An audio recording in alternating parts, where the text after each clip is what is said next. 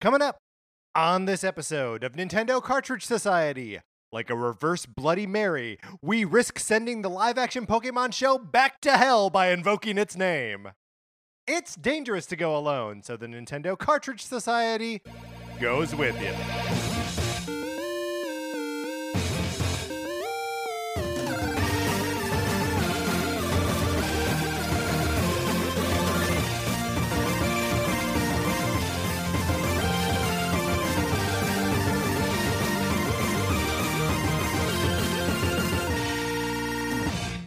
Welcome to Nintendo Cartridge Society. My name is Patrick Ellers, and I am joined, as I am always joined, by my co-host, Mark Mitchell. We've got a good show for you today. We are going to be talking about the news from the week, including a possible fix to Joy-Con Drift. And then on Thursday, it's part 2 of determining how to bring every Zelda game into the modern era. But Mark, in the meantime, how you doing?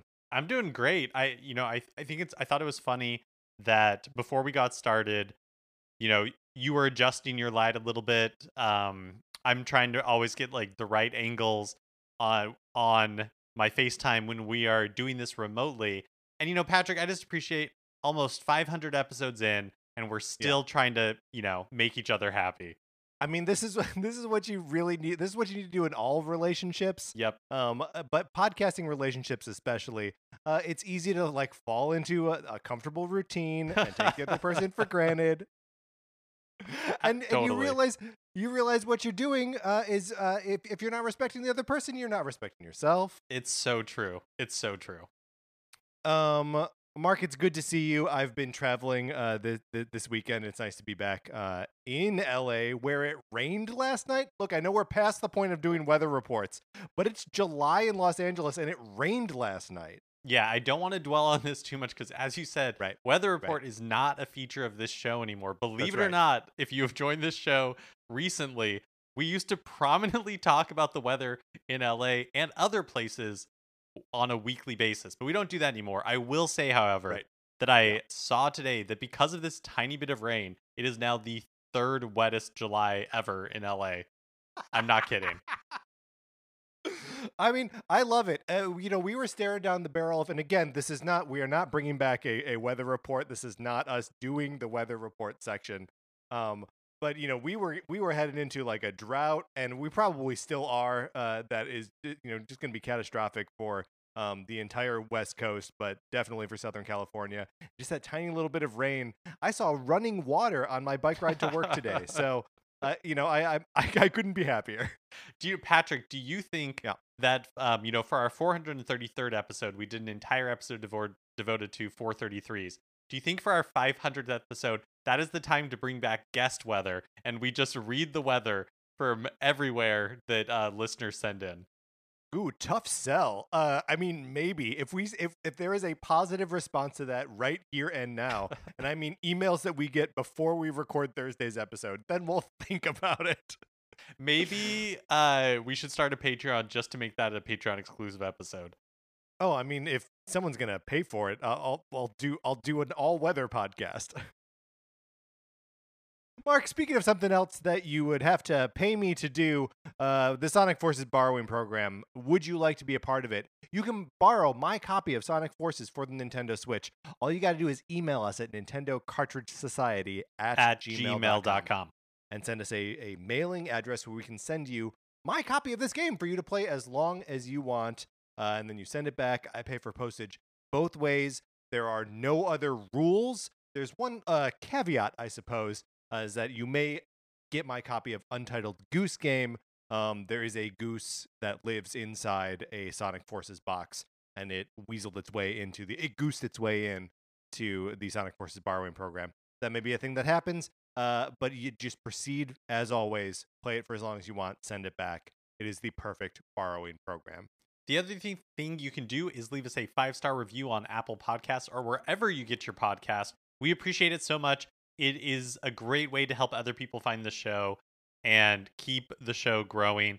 We check the US Apple Podcast Store, and so if you leave a review there, we'll give you a shout out on the show. If you leave a review anywhere else or favorite us, leave us 5 stars, whatever you do on your podcatcher, send us an email, hit us up on Twitter. We'd love to give you a shout out on the show.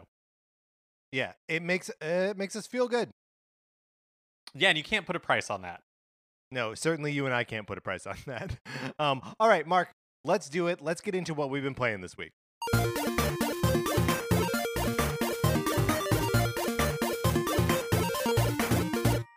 Before we, we have both been playing The Legend of Zelda Skyward Sword HD, but I gotta shout out listener Lewis, who made good on his promise to send me the Steelbook case Whoa! for Skyward Sword HD. So it's got like this like crazy That is graphic of sweet. like Link holding the sword in front of like Zelda and Groose, and like you got Girahim and Fi on there. It's really dope. I'm excited for the time when I'm also enjoying playing the game, but I'm excited for the time when I can take the cartridge out and pop it into the little steelbook case and put it up on my shelf. It's very handsome. The steelbook case for the Switch they're always like so fun for whatever reason, because they're like fun sized. Yeah. Yeah. Yeah, that's really cool. That's really cool. Yeah, and the back of it is just the Hylian shield and the Skyward Sword, nay Master Sword. And so yeah, it's dope. I'm really happy that that you sent this thing, Lewis. So thank you very much. Yeah, that's awesome. So Girahim, is that the name of like the kind of villain character that Yes. Okay. So I am not too much further into the game. I beat the first temple, and so everything I said about the beginning of the game is still true. I really enjoyed like the characters. I think the music is amazing, all of that. I'm not entirely sold on the combat. It's a little too like Right. stop and go for me, where it's like, okay, every single enemy I encounter, no matter how small, I have to like stop and defeat it, because you can't just, the option is either to just like run by it, which sometimes I do, but there's no real good way to just like quickly take care of an enemy. Every enemy encounter requires a certain amount of just like doing it, which is Yeah, is a little not bit of always a that fun. struggle. Yeah. Yeah. Well, I was finding that too, as so I am just up to the boss fight at the end of the forest temple, Mm-hmm. which is against Girahim, right? Yes. Yeah. Yeah. He's fighting you barehanded for a little bit and then pulls out a sword. But spoilers for the end of the forest temple, I guess.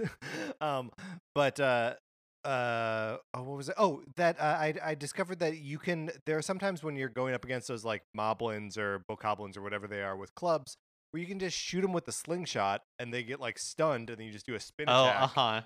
And then just finish them off that way. And it's like it was a nice way to turn like a sort of tedious combat encounter. Like it was cool to have gotten a new tool that like unlocked that, like made it easier, made it so I could just run past him instead of engaging in the kind of tricky, sticky combat puzzle of fighting them. You know, speaking of like finding that new thing to unlock, I really liked the beetle. I think that's like a beetle really rules, yeah, that's it's a fun. really fun one, and it's fun to control in using motion controls. Like have it like fly around, Yeah. and you know, you can use it to solve puzzles or to find like secret areas and gather rupees. Like I thought that was a really fun mechanic. It doesn't really factor into the boss battle at all, which I thought was interesting. And so it makes me wonder like if that's kind of my expectation when I get an item in a dungeon, is that I'll use it in the boss battle or something like that. But I don't think it has any utility in the boss battle here, which I didn't mind at all. I'm just interested to see like like how else I'll use it out in the world once I can run around. Yeah, I mean it is interesting because like there are so many different like dimensions to just regular old swordplay in the game, which, you know, at once makes a regular combat encounter feel like kind of overwhelmingly tedious. But like for a boss battle, or like there's a are they Skullflos, the skeleton like warriors? There's one of those in there that has two swords, and like he holds them in a certain way that you have to like swing in the only direction that you'd be able to hit him. So sometimes it's like parallel lines, horizontal, and you have to like slash right through the middle. Sometimes he holds them vertical and you have to slash up and down. Sometimes he's holding them at like an L shape, and so you have to go for like a diagonal that he's not holding a sword at. And something like that is very cool. And like fighting Girahim is like, it's fun to have to engage with it that specifically for what feels like an event, and Yeah, not just like a random encounter. yeah, it was almost like retraining myself a little bit in having to use motion controls that way where it is deliberate. Um, it has been a long time since I've played Twilight Princess on the Wii, but I immediately went into Twilight Princess mode where I was just waggling. I would just shake Yeah, it to yeah. get Link to swing a sword, and that doesn't work in this game. I also thought it was like once I figured out that I was supposed to like swing the sword around in a circle to get the eyeballs. Those eyeballs, yeah. Yeah, to like follow it, and then it makes them dizzy, and then you can like solve puzzles that way. Like that was kind of cool. A little bit of diminishing returns, but Yeah. I think the ones that I didn't like were the spider enemies. I can't remember what they're called. Yeah, they're tough.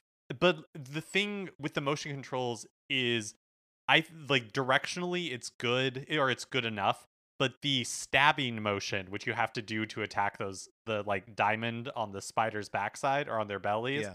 like doing the stabbing motion, I have found that the motion Oh, controls really? are not like very precise. I've really enjoyed the precision of the thrusts. Like they almost feel more reliable to me than like anytime I try to do a straight horizontal swing, it comes out diagonal. Oh, So interesting. I think I like the stab, the jab, because it's kind of just the one option of it. I also thus far have not been using the shield very much. Partly it's Oh, because like so the shields in this game, they decay over time, and you have a little indicator like a bar that shows the yeah. shield's health essentially, and as you use it it goes down, and then the shield breaks, or if you have the opportunity to like escape back up to Skyloft and you can get it repaired and then come back down. I feel like if I had that amiibo, I could be popping up to Skyloft all the time. But without the amiibo, getting to Skyloft and coming back is such a hassle that it's like, do you know what? I'm just not going to worry about it. There is also a potion that restores Oh both yeah, your that's life right. and some of the shield strength too. Using the shield is actually very helpful because not only does it deflect an attack, but then like it leaves the enemy stunned for a moment. So like if you're having a tough time landing hits on someone, stunning them with the shield first is a helpful way to then like create that opening. I have never played Skyward Sword before, and I remember the trailers showing off Girahim and that kind of stuff. But when I was playing it and you encounter him in the boss, I could not believe how queer coded this character Oh, is. yes, yeah. And like I always have like a little bit of like mixed feelings about that cuz like I'm always excited for like the representation and I like seeing like a just like loudly queer character in the game. But it's also like I don't know, having that the sort of like hyper effeminate villain Yeah. is a little bit of a trope too. So I don't quite know how I feel about him yet. How are you feeling about him? Yeah, I don't really know how I feel about him either. I think I'm torn a little bit like you. Like one, you're like, oh, Girahim, like a queer icon. But on the other hand, his interaction with Link in the first boss fight when, Yeah. he like gets really close to him and I don't know, there was something about it that kind of rubbed me the wrong way. But just because I feel like I'm kind of tired of like the queer coded villain trope a little bit. Um, Yeah. and it would Yeah. almost be a different thing if they were just straight up, if he was just straight up like, I'm gay, but he's not, right? Like, Sure. it's just the coding of it. And so it's like, okay, does that like, uh, so having that be presented like as a villain is just a little tiresome sometimes. Yeah, well, and I think especially when it almost seems like his queerness is part of his villainy or like is part of what is threatening What is to Link. threatening? Yeah, Yes, exactly. yeah, Exactly. totally. Like appearing over Link's shoulder and like doing the Gene Simmons like tongue thing, while telling Link that he's gonna beat him within an inch of his life, is like okay. Now this what like I don't know like it doesn't make me feel good. However, when he like shrugs off that cape and you're like, all right, all right, Yeah, he's definitely got a David Bowie thing going on. David yeah. Bowie, Tilda Swinton, for sure. David Bowie equals Tilda Swinton. They're on the same. They're on the same level. Yeah. So I am enjoying this. It is a far slower experience. Both just in terms of like the actual gameplay and in terms of like how much I feel like I can play at any given time.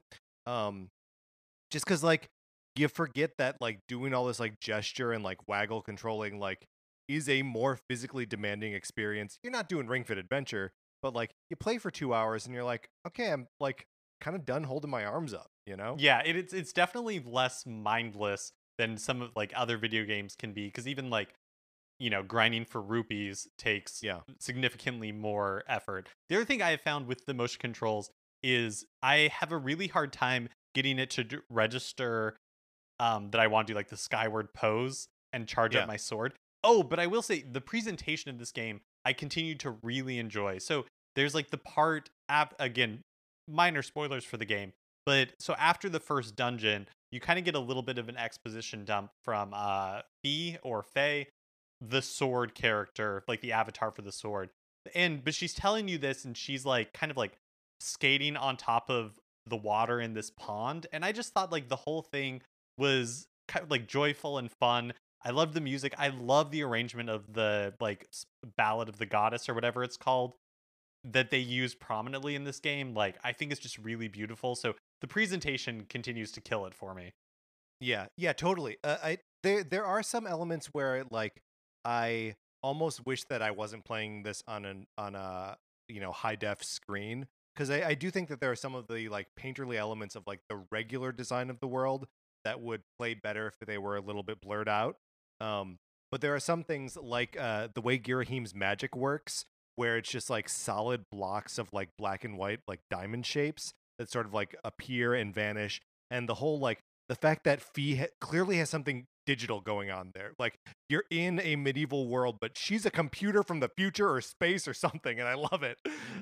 Like there are some really bold, really exciting choices in the way the game was originally designed, and the craft and art direction of the original game. And it's cool to see that in such high fidelity. But then there's sort of like the regular part of it that I feel like I'm missing the kind of Vaseline on the lens. Mm-hmm. But yeah, I totally agree about the music too. Like really cool arrangements of stuff, really atmospheric and fun. It just feels like compared to Breath of the Wild or even Mm. something like Link's Awakening, it just feels like the most Zelda. Like Breath of the Wild, the music is very like deliberate and stark and only at certain Yeah, times. And this game is like wall to wall music. It has a ton of narrative. It's interesting to compare the two. I can totally understand, and maybe the further I get into it, I can see how this game could be frustrating to play, and so that's why I'm aiming to do it just a little bit at a time. But it feels like maximalist Zelda. Like it feels like the yeah. most Zelda, and then they had to, in a lot of ways, and then they had to like they chose to pull back from that for Breath of the Wild. It's also like it's interesting to think of it as the like the primordial Zelda too, right? Because like it is intentionally like tracing itself back to before Ganon, and before like the Master Sword is a thing, right? Like all of the pieces that we're seeing now are sort of like leading up to what we know as Zelda. So like I agree, like having a maximalist Zelda approach feels right for both like an accurate description of what the gameplay is, but also what like these sort of story elements of it are too. And I think because it's been so long since I've had like a 3D Zelda in the traditional Zelda style, I'm enjoying like going back to that a little bit. It feels like a fun safety blanket. Yeah, yeah, totally. But I do also want to like just kind of get out and like yeah, I think it is nice that we are both reacting this way. But I don't know that there's another universe where you and I could have both been like turned off by the sort of like um inconveniences of Skyward Sword HD, or just one of us was. And I'm thankful that we're on the same page. But I could totally see a universe where that wasn't the case, and we're like, nah, I don't know, I'm annoyed by it, and just not playing it. Oh yeah, absolutely. And again, like I'm only like 5 hours in, and so there's a lot of game to go. And so the Yeah, things that right now are like on the edges of it, but don't occur off. Like I don't think we've talked about dowsing. Um, yeah, let's do a- it. Let's get into and dowsing. leading up to the dungeon, it's like a big like a good hour of the game at least is kind of like based around it, and essentially it's where you use your sword almost like a radar or like one of those like sticks that are supposed to find water, and A you're dowsing rod. a dowsing rod, and you're trying to locate a character. And it's awful. It's not fun at all. And so if it features prominently, I'm not excited for that. Can I tell you that I used dowsing to find the first of those kiwis?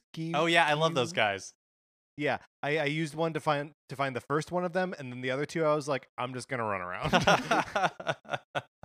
Yeah, I don't know that it was any better. I guess the one time that I found it semi helpful when I was trying to locate one of them, Mhm.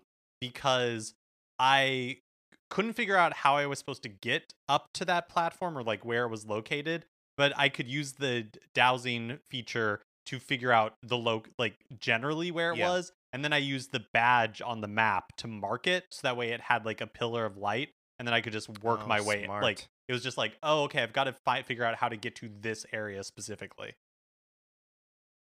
So that's good. We've been enjoying Skyward Sword HD, and I'm sure we will continue to talk about it for weeks to come. Mark, is this the point in the show where we have to address the fact that my predictions of when we would find out more about Zelda 3D HD remakes, the time has come and gone, and we learned nothing? Oh, Patrick, I didn't want to have to bring it up. Well, it's too late. I was just already did. gonna let it slide. I didn't want to be the one to open this wound. I mean, look, I got to take the L, right? Because like I said it with such confidence, and the fact that it is not what happened, I just got to own it. And next time I'll predict something better. Well, it's a little bit of bad news for all of us because, when your predictions were spot on, then you could say something crazy. And I was like, yes, absolutely. I can't believe that's going to happen. That's amazing. Mother 3 is finally Yeah. going to be localized. But now that I know I that would you're never say fallible, that. now that I know that you're fallible, right? It's like a game Yeah. changer. Everything has a little bit of skepticism. Well, here's something you can trust. I have also been playing Metroid Samus Returns on the 3DS. I mentioned last week that I had been playing it a little bit, and then was like, no, I wanna put this aside until I can get to my Metroid amiibo, scan it in, and play the game in fusion mode, which is, as far as I can tell, just the hard mode, possibly an even harder version of the hard mode. Plus, your color palette is changed to look like the fusion suit from Metroid Fusion. Um, and last week when we talked about it, I said that I was not happy with how difficult it made the game because, you can get one-shotted by an enemy even when you've got like two full energy tanks. Um, and I have since embraced this chaos, Mark. And I have gotten much deeper into the game. I'm into the I'm almost done killing Metroids for like the third set of like Metroid things. So I've probably beaten like 10 or 12 at this point, out of the 40 that are in the game. And like it is brutal. It is super tough. You have to learn and just know all of the Metroid patterns. Like there's no messing it up. Like honest, any Metroid like mini boss that you fight is going to kill you in two shots. It doesn't matter how much health you have. Or maybe it does, and you have enough health that it can kill you in one. But I'm just leaning into it. I am welcoming the punishment, and just kind of slowly making my way through this game again. And I still really like it. That's awesome. That's really cool to hear that you have like gone past whatever wall it was, and then you're just like, Hmm. no, I'm embracing the pain. Yeah. I mean, sometimes you just gotta embrace the pain. Sometimes all life has to serve to you is pain, and you're like, okay. And in playing a Metroid game, not the worst way for that to happen. No, absolutely, it's true. I'm perfectly well fed. I do not fear for my life. All these things are great. All right, Mark, that's what we've been playing this week. Let's get into the new releases and what we might be playing next week. Today, Tuesday, July 27th, Samurai Warriors 5 is released for Switch, but also Neo: The World Ends With You is released for Switch, and the Great Ace Attorney Chronicles plus Ace Attorney True Turnabout Collection, which bundles Phoenix Wright, Ace Attorney Trilogy, and the Great Ace Attorney Chronicles. It's a banner day. I am very excited for the Great Ace Attorney Chronicles, and the reviews for Neo: The World's End With You have been generally positive. which is fun because it feels like this is one of those projects that could have turned out poorly. Yeah, and also just like one of the games that like since its original release was hailed so highly, right, as a super fun and engaging, unique, stylized and then stylistic game. But like every re-release since then, and like everything about like sort of like previews of Neo: The World Ends With You have been like kind of middling to like, this isn't what made the original special.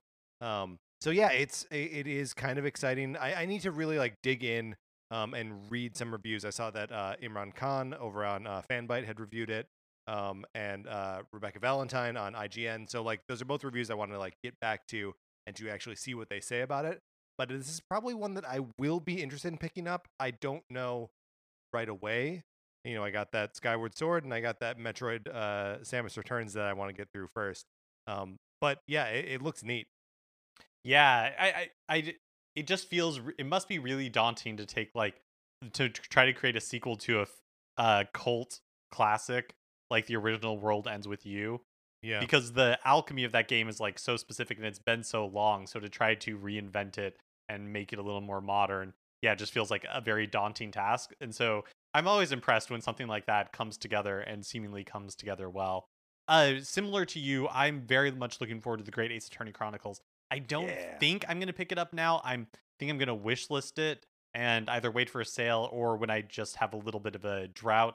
You know, I also have Skyward Sword HD, which I feel dedicated to get through, and I have promised everyone that I am going to at some point play Dragon Quest XI's Echoes of an Elusive Age Definitive Edition for the Nintendo Switch, and I refuse to be distracted away from it other than Skyward Sword HD. And so I have to do it for us, Patrick, and I'm going to play that game, and I can't let the Great Ace Attorney Chronicles get in the way.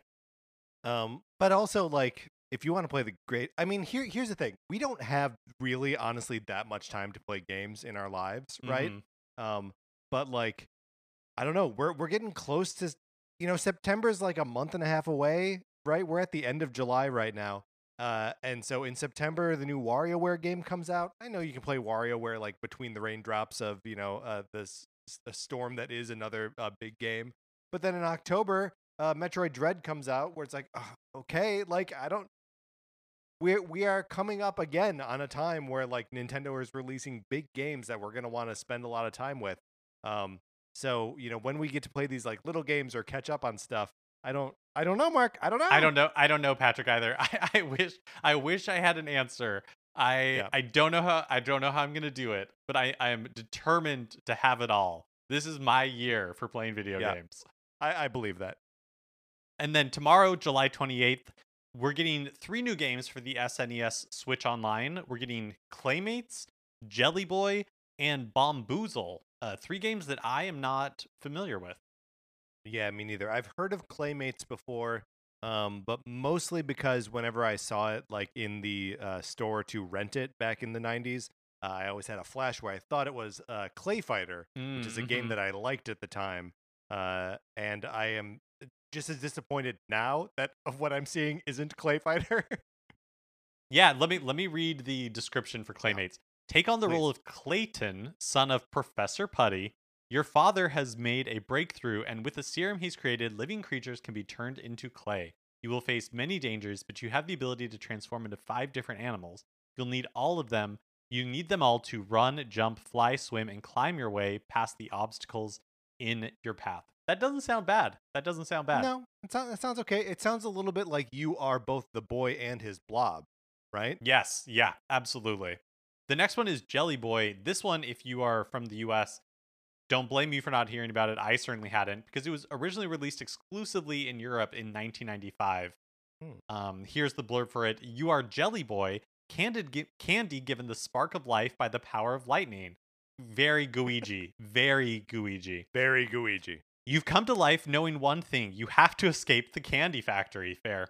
Sure. To get out, you'll need to collect puzzle pieces and survive the enemy heavies trying to stop you. You're sure to need all your wits, skills, and shape-changing powers to make it through this wacky adventure. Doesn't sound bad. Yeah, sounds all right. And then last one, Bomboozle. Strategically detonate every bomb in each level while leaving yourself a safe place to stand when the dust settles. In this puzzle game, you'll have to be quick because time is short. Just make sure you remember to take the size of each explosion into account, or it could blow a hole in all your careful planning. Good luck and have a blast. I'm kind of Now into that's- this. I don't know. That last one sounds like Budget Bomberman to me. I continue to be a little bit like sure, we all want, to hear the hits every time a new game for NES Switch Online or NES Switch Online is announced. But I am also think it's kind of fun that they are finding these, more obscure library titles and putting them out there for people to play. I feel like a lot of people or everybody like wants video game preservation in some form or another, but when these kind of more obscure games are brought out, it's not as exciting as if like Chrono Trigger was put on the system. And believe me, I want Chrono Trigger on the SNES Switch Online, but I think it's kind of cool that Jelly Boy, this game that was exclusive to Europe, sure, like I may never play it, but there will be people who play it, you know what I mean? Yeah, I mean, it is interesting that these 3 games were announced like in a video that Nintendo of America didn't even like Stealth. tweet it out. No, Yeah. stealth announce. It's total stealth announcement. Like they know what they've got, right? They know that they're putting out the sort of like super deep cuts, and like to your point, like the preservation angle of it is interesting. But yeah, like when you see Paul McCartney, like every Wings song he plays is a Beatles song he doesn't, right? And sure, you want to hear Jet, you want to hear Live and Let Die. But then the rest of it, like, come on, Band on the Run, also fine, you want to hear that too. And then on Thursday, July 29th, Blaster Master Zero 3 is released on Switch. This one is interesting to me only because the original Blaster Master Zero remake by Inti Creates was it was an early Switch eShop release that at the time, a remake of an NES game had, I won't say hype, but there was a lot of discussion around it.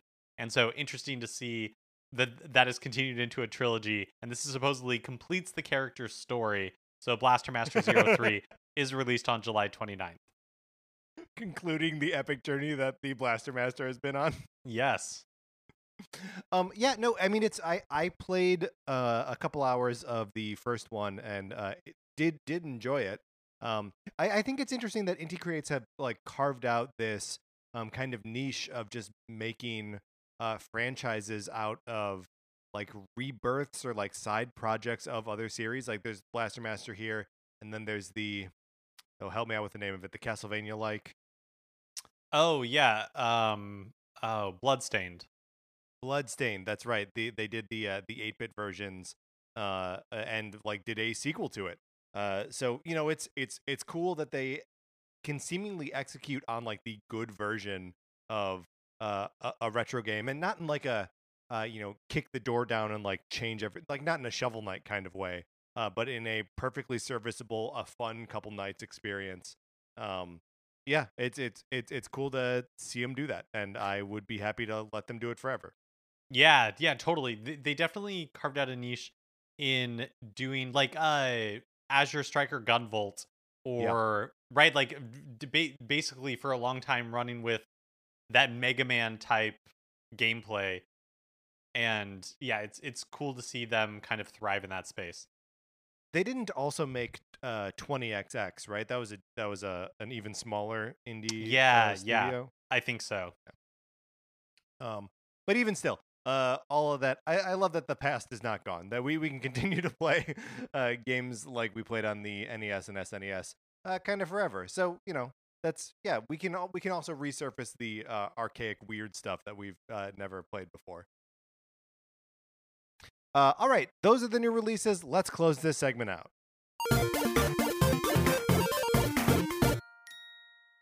That brings us to a regular segment on our show. It is time for 433. In 1952, American composer John Cage wrote a piece called 433, wherein a performer or group of performers didn't play their instruments for 4 minutes and 33 seconds. For the purposes of this show, our instruments are talking about Nintendo. So, for the duration of one performance of 433, Mark and I will talk about something not at all Nintendo related, thus fulfilling the contract of the piece. Mark, we got in an email today from Jason. He tipped us off to a news story that we're going to be talking about shortly, but he also had a request. Why not discuss the In the Heights movie if we've both seen it? Mark, have you seen the In the Heights movie? Yes, yeah. And how do you feel about it? I really liked it. Had you seen the stage version? It was basically new to me. Yeah, no, it was totally new to me. I know I have heard some of the songs, but I feel like with all Lin-Manuel Miranda stuff, if I don't like sit down and like listen to it, it's all gonna just like pass, just cleanly through my ears, and it'll make no impression. Yeah, it felt totally fresh to me too. Yeah, I really liked it. I really enjoyed it. I really enjoy musicals, and I like the emotion and like the bombastic nature of musicals. And Yeah. so I really enjoyed this. Here's what I think it shares with like Phantom of the Opera is that the plot doesn't really make sense or like mean anything or hold together. Like Right. Or matter. or matter. Yeah, exactly. Right. Like the plot is not very strong, but the emotions of the individual moments and songs are mostly powerful enough that you're like, yes, you walk out being like, I enjoyed that. What happened in it, I don't know that it matters, but Right. like but I was moved by it. So I really enjoyed it. Yeah, I mean, it's got a little bit of that, just like watching it for the spectacle kind of thing, right? Um, and it's such an interesting flick, because like I feel like there's a long time where the locations are being filmed with like higher priority than the actors and the performances, and like it can be cool and like gives it, it makes sense. It's thematically appropriate that you try to shove the setting forward as a character as much as possible. But then there are also times where there's the sequence at the pool where like there's some really bizarre green screening going on where you're like, but you were so dedicated to like showing me the space and now it looks fake. But then also my favorite song in the whole show was where they're dancing on the side of the building. Oh, uh-huh. And that's Yeah. obviously, CG and fake, but I don't know, it really worked for me, and I liked it a lot. It has been like I watched it when it came out, and so it has been long enough now that I don't really remember the specifics of the name of the song. But my favorite number is the one with the old woman, where yeah. she is talking about like her time in America and like what it was like being a child and growing up and all that kind of stuff. And I thought that was really powerful, or just like I thought the performance was really powerful, and I thought the staging of it was really cool and inventive. Well, yeah, and like it did, again, the sort of thing of like really focusing on the location. Like it did like a soft dissolve between her like holding a candle in her apartment and her holding on to like a handrail on the subway, which are all like, that does such a good job of selling the space, which is obviously such an important part of that journey. Can I tell you something that I didn't care for? And that is Lin-Manuel Miranda as the Piragua guy. Hated it. It's too Lin, we know who you are. Like the second you're in the movie, it feels like, we were having a cool sleepover and Dad came down. Yeah, I hated it. I hated how strongly, like how prominently he was featured. It was funny to me having mostly listened to like Moana and Hamilton from Lin-Manuel Miranda, right? And the musicality in the Heights was so similar. That's the applause, but keep going. Oh, okay. I'm just gonna say, like, In the Heights sounds so much like Hamilton to me. Like, the music, the like lyricism, like it, very, very Hamilton. Yeah, and that is also fine because like you put a couple Sondheim musicals up next to each other, and if Into the Woods or Company isn't in there, I'm not gonna be able to tell you which one is which. So like, it's fine. All right, that's what we thought about In the Heights. We were accompanied today by pianist Kyle Shaw. All right, Mark, let's get into the news.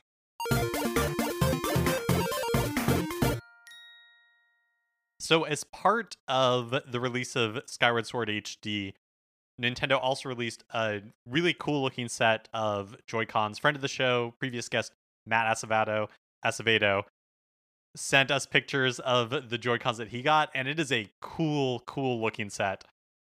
Yeah, especially put together with the amiibo and Skyward Sword on the screen itself. It is a handsome little bundle. Mark, you threw that away. You had I one of did. those, you had them pre-ordered. I know, and believe me, when he sent that photo, it was like a dagger. I mean, a happy Yep. dagger. I'm very happy for him and his new Joy-Con, but it it was definitely like, ooh, that could have been me. But it's not. Also not me. Twitter user Mario RPG fan noticed that inside their new Skyward Sword HD Joy-Con, there are two thin strips of material above and below the thumbstick opening. There are conflicting reports on if the material has appeared in earlier Joy-Con releases, but it seems like it's fairly new, and if it has been happening, it hasn't been happening for long. So this led to speculation that the revision is intended to fix Joy-Con drift, or at least prevent it for a little bit. Because one thing that some fans have been doing is opening up their Joy-Con and basically putting like little strips of cardboard in the same location to try to like apply pressure to the analog stick like nub to kind of keep it in place. Yeah, and you can apply that same pressure if like you're doing the screen where you can like test, where it's like sensing the position of like the resting of the Joy-Con. If you apply pressure like above and to the left and the right and below the thumbstick, you'll see that it like sort of automatically centers itself. So it does seem like a little extra pressure in the right points fixes Joy-Con drift either permanently or temporarily. It is not clear, especially because like Joy-Con drift wasn't an immediate issue when like, it took a couple weeks and months for it to be really revealed as a persistent and prevalent problem for the Joy-Cons in the first place. So is this is this a fix? B, is it a permanent fix? And C, does anyone know? Does Nintendo even know? Right. And seemingly we'll never know, right? Because it could be that if Nintendo deliberately started adding this for that purpose, they're never going to say that. They're never going to admit that is the case. It may not fix it all of the time, even if that is the intention. And we probably won't know for a while, right? Because it's not like every pair of Joy-Con drifts, and the time that it can take to happen. Like for my first set of Joy-Con, I guess actually it was like a year after I bought them that I started like experiencing Joy-Con drift. So, but interesting nonetheless. It will be interesting to see if the Joy-Con that come with the Switch OLED model also have this, because it didn't happen by accident, but what the intention is, we'll just never really know. Yeah, which is, I mean, like it's understandable, right? Like there's a ongoing lawsuit around Joy-Con drift and all of that. But even if they could have acknowledged it, if Nintendo could have said, starting today, it's an improved Joy-Con that has less of a likelihood of suffering from drift, like that'd be like a marketing beat, and one they could never pursue, but one that fans would respond to. Yeah, and I mean, really nothing stopping them other than just they've never really wanted to admit the Joy-Con drift was a real problem anyways, right? Yeah.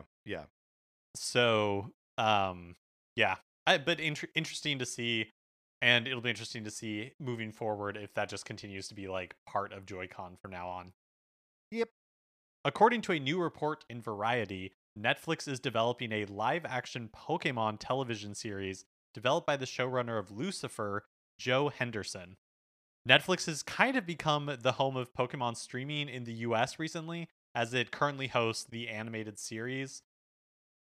I think that this is weird that it has leaked, and I wonder if the fact that this is leaked will kill it, like the purported Zelda and Star Fox series that were in development with the Netflix a few years ago. Or I guess actually Zelda was in development at Netflix, reportedly. The Star Fox was a Funny or Die thing, right? Yeah, it was a Funny or Die thing, and then both got canceled around the same time. supposedly because the Zelda one leaked. So I wonder if like the fact that this is coming out is somebody trying to kill it, or if the Pokemon company is far enough removed from Nintendo proper that something like this wouldn't make a difference. I think both that and the Pokemon Company is so much more in the like movie and TV entertainment world, right? Like, Nintendo is still skittish around that, partially because they've not had that many experiences, and most of their experiences, turn out crap, right? Like, there hasn't been a good Nintendo movie or TV show, and like you can argue that there has been good arguably that's what made Pokemon popular is the TV show, right? And Detective Pikachu was a big deal just a couple years ago. So like, going down the try to do live action with CG monsters, like that is a different aesthetic for Pokemon, but I think it's one that works, and especially works for audiences in the States. Like, I think that's something that, you know, adult nerds want to see. Ourselves included, right? Like, we enjoy Detective Pikachu, okay, but yeah, it's I hope I don't think that this is going to kill it, like the word of it getting out, and I hope it's good. I hope people enjoy it, but I don't know. I've got a little bit of a I don't really look forward to anything on Netflix anymore. Yeah, totally. Feel like Yeah, I've been burned I too agree. many times. Yeah, I definitely have Netflix fatigue a little bit where with their scripted series where it's like I don't think it's going to be great, but it'll hopefully be like good enough. Um Hmm. but I'm curious to see what this turns out to be. Yeah, me too. It is it's funny, like, just thinking about like the streaming shows. I apologize for a bit of a tangent here, but the streaming shows that like we've been watching recently, either like on Netflix or Disney Plus or whatever, that you can see like the effects of filming during COVID on them, or at least I think I can. Like, not a lot of people in the same shot, a lot of green screen use, whatever. Um, and like that was so stark for me watching Loki and then going to see Black Widow in the theater and being like, "Oh, this was a movie that they filmed in a space with actors, and they were all together." My point being, as we start moving back, maybe, hopefully, to filming things in real locations with actors in the same space, that like everything will just start to feel more like exciting and vital like that, which will even apply to something like Pokemon, which has so many CG characters in it. Yeah, totally. Speaking of leaks, after a few quiet months where we weren't getting a ton out of the Giga leak that happened, was it last year? Yeah. Yes. Yes. Yeah. If you don't recall, Nintendo and Nintendo's partners were hacked last year, and there were like terabytes or whatever of data that were downloaded from them. So a lot of stuff has been coming out. It kind of happens in spurts, it seems like. And most recently, the most recent leaks included some interesting stuff around the Wii and DS time. So as part of it, over 100 potential names for the Wii were released. And it's basically just like an Excel doc. It looks like the names are in Japanese and then translated almost verbatim into English. It was posted by Resetera forum user Mondo Mega, and some of the names are kind of like are pretty interesting, including like Famicom Happy, Every Nintendo, Jet Nintendo, Nintendo Resort, Nintendo Aqua, Nintendo Air, Nintendo All Stars, Nintendo Earth, Nintendo Eternal, a Nintendo Everyone. Um, yeah, so that it's kind of an interesting behind the scene look at. I Yeah. mean, Wii is not even on this entry, so who knows when it's from? But a behind the scenes look on, like what like new Nintendo GameCube, next Nintendo, just like all the names that must get thrown out as they're working their way to the final product. Yeah, that's so cool. I hope someday we get back to just calling whatever Nintendo is putting out either Famicom or just the Nintendo. Do you remember so around before the release of the Wii U, there were or the reveal at E3, there were tons of rumors about what this Project Cafe was going to be. And one of like, the big rumors was that they were just going to call it Nintendo Entertainment System again. Like going It'd be like a perfect. gritty reboot of Yeah, the original. just dread. Also, as part of this leak, there were some DS games that were in some form of development. It's not specified exactly like how far it made it into development or whether it was just purely like a presentation or a pitch. But some of these I thought were interesting. Pokemon Pinball is listed as a DS title. Geist DS is listed that, and also for including online play. That I kind of wish we lived in a world where Geist was like an ongoing Nintendo series and not just kind of like a strange fever dream that happened on the GameCube. There's a game that's codenamed Plucker, developed by a company called Nightlight. It's a proposal from Richard Garfield, the creator of Magic the Gathering. So kind of like listed, described here again by Mondo Mega as a strategy game that replaces card games with figures. Oh, that sounds great. Yeah, a little bit like Skylanders or those Toys to Life type thing before its time. The notes for New Super Mario Brothers specifically mention plans to distribute new levels through Wi-Fi after the fact, which would have been pretty cool. And then some details on some Wii titles. So Project Hammer, the ill-fated Project Hammer, is listed as Yes. Hammerman, and the notes say, quote, aiming to create a Dynasty Warriors type game that will sell in North America. Eee. There is Sphere. It's an unreleased end space game, and it's mentioned it features a female spy, infiltration action, Metal Gear like switching between multiple remote cameras. There's a Metroid game developed by Intelligent Systems. We have seen some concept art from this previously. Project X from Retro Studios, which is an action game featuring Sheik from Ocarina of Time. Again, I feel like some art from this has leaked out, or Yeah, we've like seen it from a portfolio in the past. Mm-hmm. Revo R by HAL. It's a racing game aiming for pop art style graphics. And then finally, Dance Dance Revolution Mario 2 for Wii. That would be developed by Konami. And that, of course, I think is a missed opportunity for friend of the show and previous guest Rachel Chapman. That would have been one for her. Totally. I mean, it's always like fun and exciting to see these leaked games that never came to fruition. But like, you just know, like there has to the graveyards of unreleased games just stretch on for miles and miles around every developer. But I feel like Nintendo has such this like, level of like quality or like also just the general like rabbity nature of like they're gonna see something and get spooked, and then we're never gonna see Project X out of Retro Studios. That like for every leak that we do see, there's like 100 more that games that we will never even get a whiff of. I know the mind reels. Like I don't think I could handle it if I knew. Like as a fan, like I think I would die of joy if I just knew every project that Nintendo had worked on and abandoned at some point. Like that Yeah. information, it would just fry my brain in the best way possible, right? It'd be like looking at the Ark of the Covenant.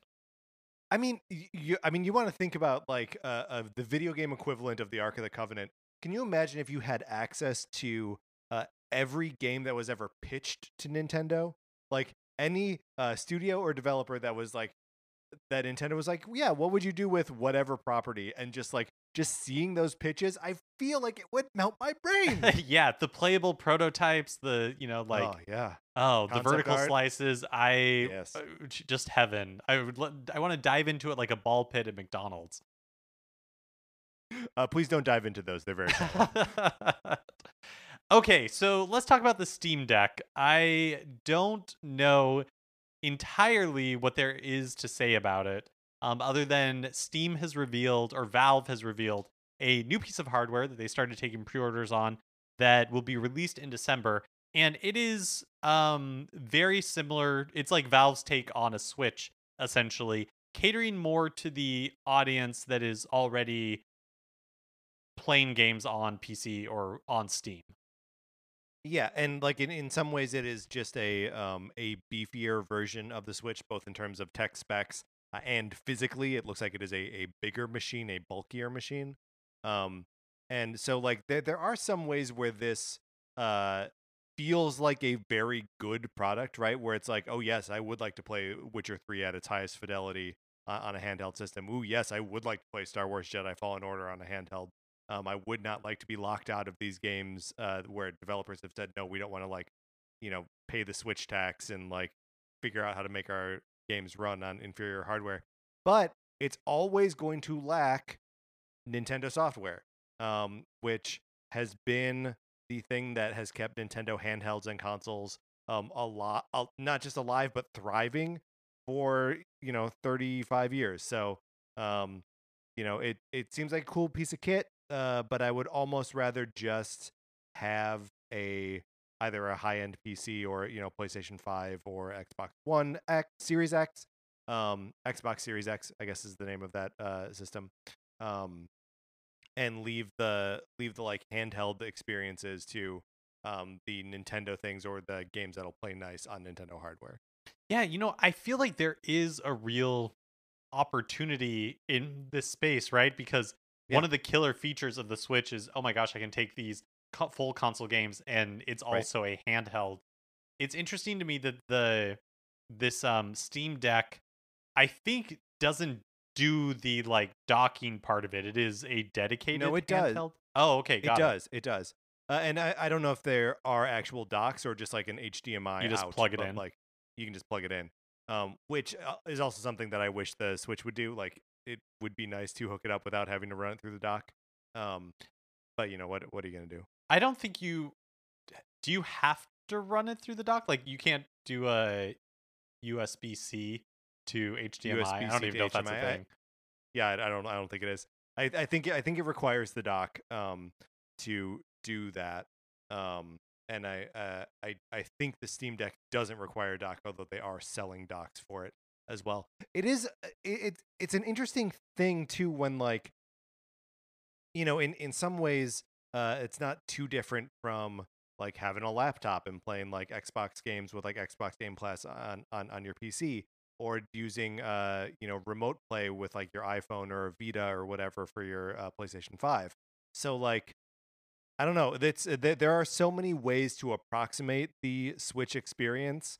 um and like I think one of the reasons that the Switch is so like attractive in the way it does that is that it is like a zero friction experience, right? Like you just drop it into the dock and like you're playing it there. You take it out, you can pull the controllers off and be playing multiplayer instantly. This thing doesn't have removable controllers on it. It's easy to pair other like Bluetooth controllers, but like it's still not the same as having it all sort of like in the box ready to go the second you open it. Yeah.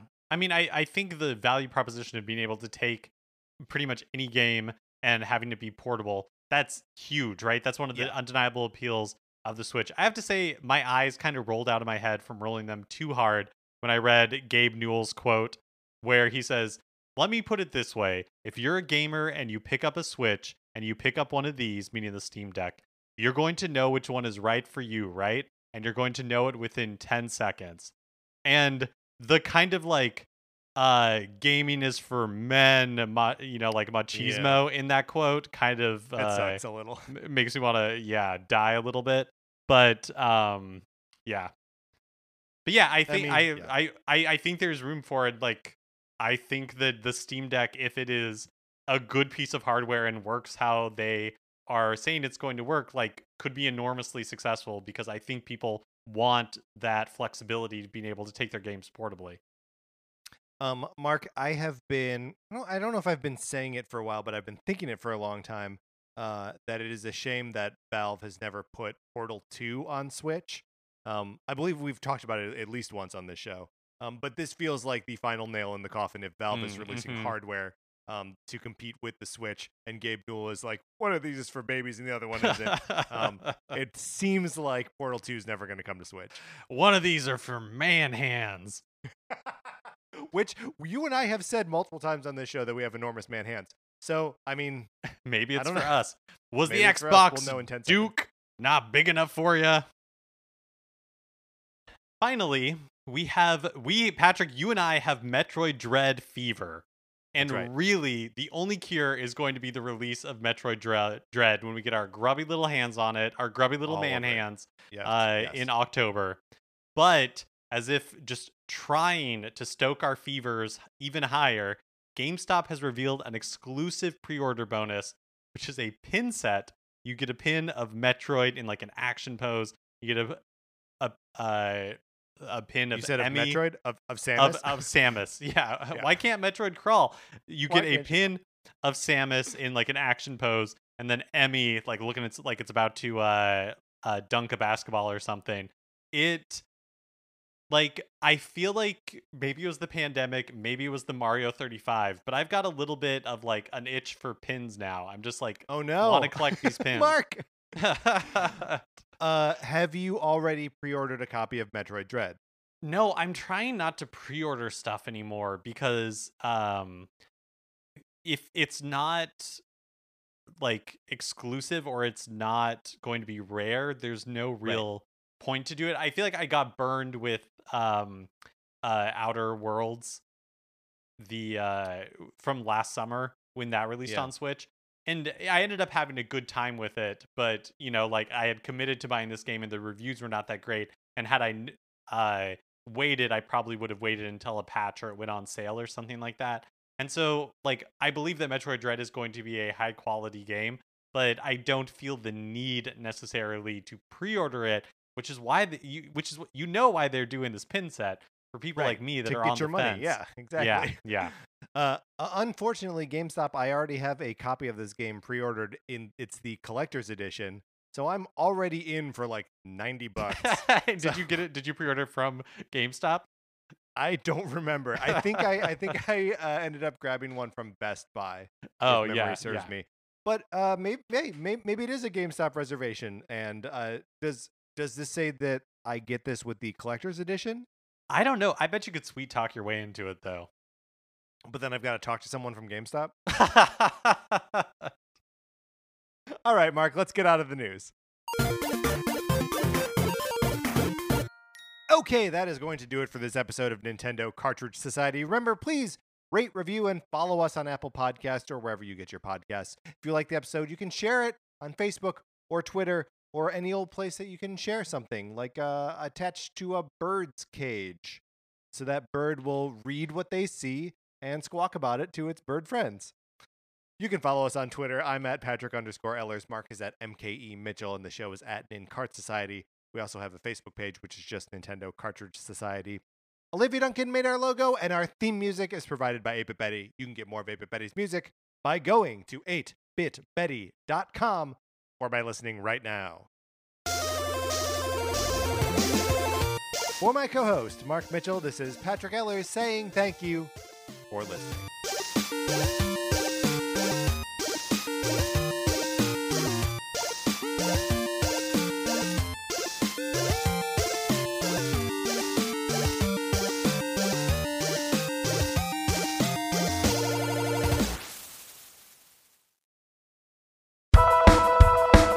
My name is Will Hines, and I am a ghostwriter, meaning I write other people's books for them. And I have a podcast called I Will Write Your Book, which are recordings of my meetings with my eccentric clients, such as a woman blocked after one sentence of a children's book about her dogs, a romance novelist who dislikes sex, and a man proud of having sampled everything in his local grocery store.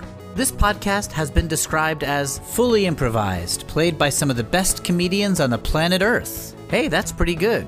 That's I Will Write Your Book on Campfire Media. Campfire.